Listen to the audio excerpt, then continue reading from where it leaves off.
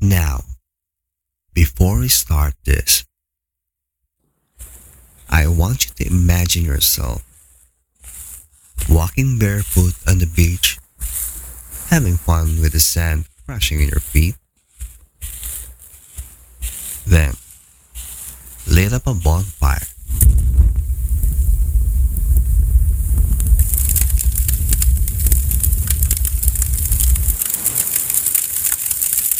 Come, sit down and relax. Welcome to my podcast. My name is Mark Santos, and let me open my top 3 list for the greatest athletes of all time.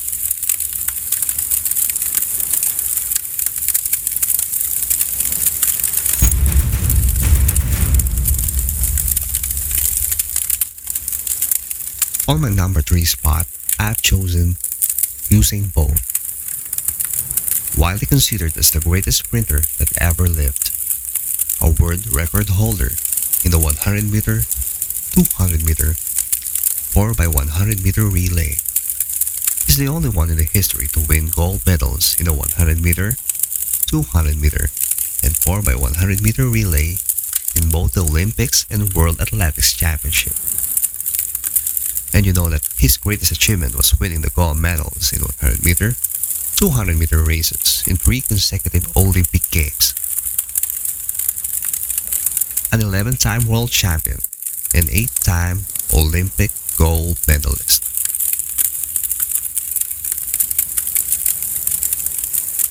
Now, let's take a step back and talk about his debut in the world stage at the 2001 IAATF World Youth Championship. In here, it was a disaster because Usain Bolt suffered a loss and failed to qualify for finals, but still set a new personal best of 21.73 seconds, and it didn't stop him from being great because the following year, in front of a home crowd in Kingston, Jamaica, Bolt was given a chance to prove himself. And at the age of 15, he became the youngest world junior gold medalist ever. And if I may say, in that 200 meter race final, he looked nervous from the start and didn't have a good start off the blocks. But as the race goes on, the lightning bolt manages to strike properly as he picks up speed and registered a time of 20.61 seconds, which was slower than his personal best of 20.8 seconds, but this win made him the youngest world junior gold medalist ever.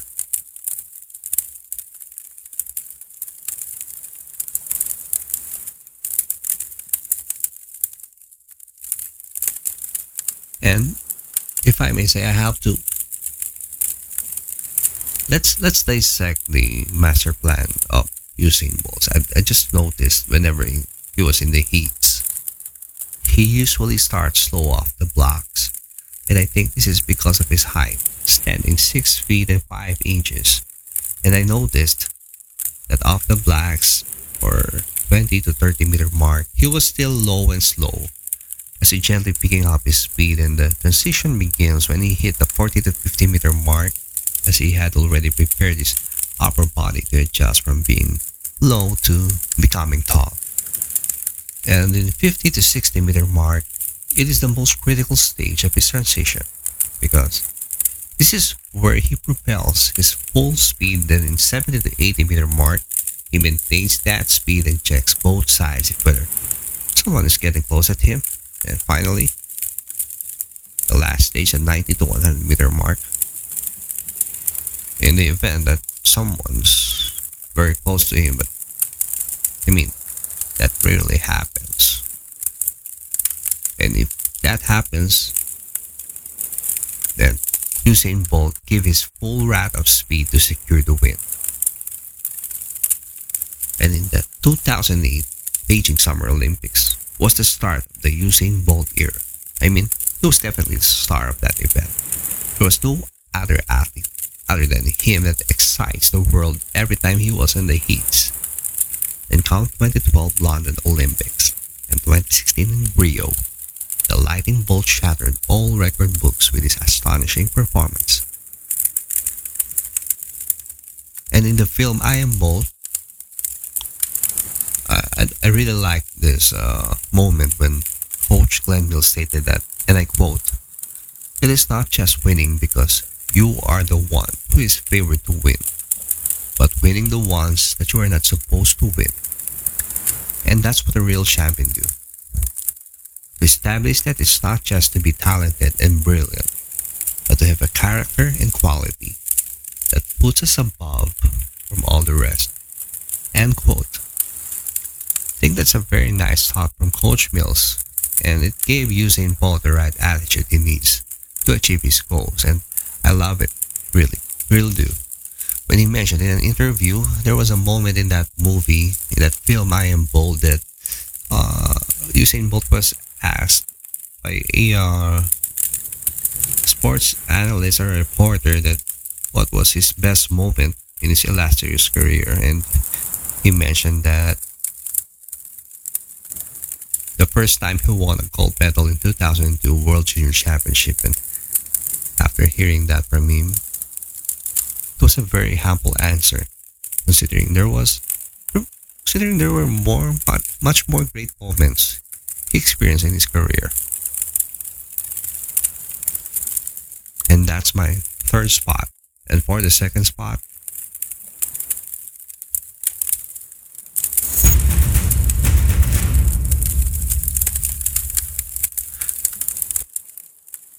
is Edson Arantes Nascimento, also known as Pele, regarded as the greatest footballer of all time. The International Olympic Committee awarded him the Athlete of the Century, and is the only footballer in the history to win 3 FIFA World Cups: 1958, 1962, and 1970. He is the only player to score 1,283 goals in 1,367 games. What a feat. Yeah. Let me give you some trivia. Did you know how he got the nickname Pele? Well, it all started during his school days when he mistakenly pronounced the name of his favorite player named Bile, the goalkeeper of Vasco da Gama. Since that incident, all his family and friends coined his nickname as Pele. And with regards with the family and the personal part, Pele is the eldest among his siblings. There was a time when his father got injured and his father's salary was affected. Pele, despite of his very young age, he helped his family to bring food on their table by working as a shoe cleaner in the streets and a servant in a tea shop. And during his childhood, Pele, being a kid of course, he would always love to kick ball, to play kicking ball with his friends in the streets. And let's go back to the World Cup. In the 1950 World Cup in Brazil, they have beaten by Uruguay, and it was a disaster. When the match ended, although the stadium was filled with people, there was a deafening silence. It was a tragedy. Pele's father was crying that day, and Pele told his father that he will give their country a World Cup championship someday. And at the age of 15, Pele's father noticed that he could play football very well. So they went to Santos to try out and join the club. This trial, coach of the team was totally impressed and immediately signed Pele as their player. What about that? On June 29, 1958, Pele became, became the youngest player to play and win in a World Cup final match at 17 years and 249 days old. Phew. Such a feat. He scored 2 goals in that final, beating Sweden in the final score of 5-2. And in 1962 and 1970, they won 2 more World Cups in Chile and Mexico respectively. Pele just became an inspiration. He gave hope to his countrymen. He made them very proud and happy. Little did they know it was the start of an era. The King Pele era. Or say, King Pele era. Sorry for that. He became the symbol of Brazil's emancipation. And let's talk about the the posture, the athleticism of Pele. Despite his relatively small stature of 5 feet and 8 inches, Pele's raw talent, athleticism, accuracy, and great elevation prowess gave him the edge to outplay any footballer that is in front of him. His excellent technique, agility, and outstanding dribbling skills enabled him to beat a lot of players on the pitch. And of course, I've given you trivia. I think I've given you trivia on my past third spot with Usain Bolt. If not, well, I'm going to give you some trivia for this time. And okay, I got some trivia for you regarding Pele. And please pay attention because who knows, it might pop up in your next $1,000,000 question. Have you ever heard the word futsal? Well, it's an indoor football game, and according to King Pele, it's a lot quicker than football on the grass, and that players were required to think faster because everyone is very close to each other in the pitch. And he also stated that it was futsal that gave him a lot of confidence and a much deeper understanding in the game of football. And another trivia for you, okay? Did you have any idea when did Pele started wearing the number 10 jersey and why? Come on. Come on, try. Okay, let me answer it. It was in 1958 World Cup, and the Brazilian Federation did not allocate the shirt numbers of the players, and it was up to FIFA to choose the number for the players, by the way. In that year, Pele was only a substitute in that occasion. And now, for the first spot, the greatest athlete of all time.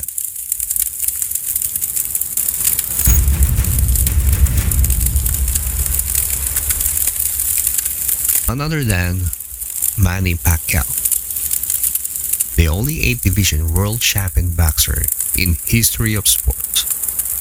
The first boxer to win the legal championship in 5 different weight classes. When I say legal championship, it means the man who beats the man, okay? He was also the first boxer to win major world titles in glamour divisions. Glamour divisions is sort of flyweight, featherweight, lightweight, and welterweight divisions. And the only boxer in the history to hold world championships across 4 decades. Whew. What an illustrious career by Pacquiao from 1990s to 2020s. 4 decades. He's also currently the oldest welterweight world champion in the history at the age of 40.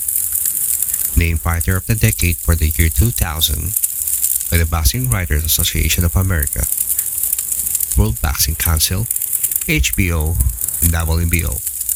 He was also long-rated top pound boxer by various sporting news outlets. And I also have you watched the film Manny? It's the one that Liam Neeson narrated, and I really love the voice of Liam Neeson, by the way. And according to the film Manny, he said that he was born and raised in the shadows of war. His family lives in a very small house made with coconut leaves and branches. Manny is part of 6 siblings, and all of his siblings, including him, was raised by their beloved mother only, because they have no father at that time. And at the age of 12, Manny became the man of their family and always strive hard to find a way on how to earn money so that he can help his mother to provide food on their table. he never forgets to pray that someday everything will be better for him and also to his entire family. And Manny Pacquiao saw boxing as a way to improve the quality of life of his family. On June 23, 2001, this is Pacquiao's big break came along. Yeah, when he agreed to fight on a 2 weeks notice. Who fights that? Who accepts that? Only Pac-Man. And on a 2 weeks notice, and he stepped into the fight as a late replacement against IBF Super Bantamweight champion Len Waba. It was the first time Manny will fight in the US soil. And lo and behold, he knocked out Len Waba in the 6th round to capture the IBF Super Bantamweight title. This fight made the Manny Pacquiao the world champion. It really gave him a lot of confidence to fight and challenge other champions. It also showcases the hand speed, the raw power of Pacquiao's punches, most especially his signature powerful left hook. Come December 6, 2008, billed as the dream match, excuse me, Manny Pacquiao versus Oscar De La Hoya. In this fight, many boxing analysts said that this is a ridiculous matchup because the Golden Boy is way much more bigger than Manny. And as their fight begins, Manny showed a lot more quicker jumps and footwork that caused a major problem with Oscar De La Hoya's style of play. Manny throws an astonishing barrage of punches coming from different angles, but De La Hoya's head and body frequently he had De La Hoya on the ropes from round 1 to 8. What a performance. After 8 grueling rounds, De La Hoya's corner was forced to stop the fight due to the Golden Boy's inactivity during each round. He was very overwhelmed. He's always on the ropes, and this fight was the start of the Manny Pacquiao era and dominated the sport of boxing. And let's dissect what kind of fighter Manny Pacquiao is. Well, he's a ferocious southpaw fighter. His powerful left hook is his deadliest weapon. He's also known for having great footwork and ring intelligence. His hand speed are blindingly fast. He's a move-forward fighter that never backs down. Pacquiao's opponent often said that they were overwhelmed by Pacquiao's performance, most especially his hand speed, because Manny was always consistent in throwing a lot of combinations coming from different angles. And over the course of his illustrious career, under the supervision of his coach Freddie Roach, Pacquiao was able to develop power in both hands. It made his right jab dangerous to his opponent because Manny will use that right jab to set up a combination with his left fist. And also, Manny learned how to use shoulder and head movement and has a lot of feints to distract his opponent. Freddie Roach made Manny Pacquiao more than a complete fighter, a fighter that has strength and agility while maintaining their defense at all times. You want some trivia?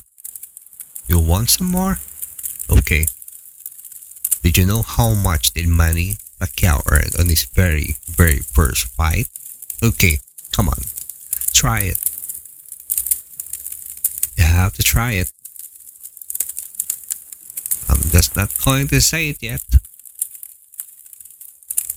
Okay. Here in a 100 million peso bill. Wow. Yeah, I'm also amazed. Compared to the millions, hundreds of millions of dollars he's earning on every fight nowadays.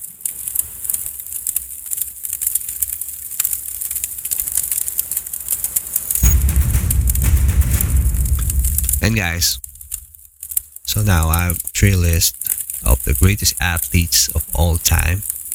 And if you have your own list, by the way, don't be shy. You can email it to me. I'm gonna put the email in the description box. It's nextcountdown.tv@gmail.com. Okay? And I would like to end this episode from a message by Coach Glenn Mills in the film I Am Both. He said, and I quote, "Journey is as important as a destination. But if you pay attention to the journey and you do the right thing, you will reach the right destination." End quote. Thank you.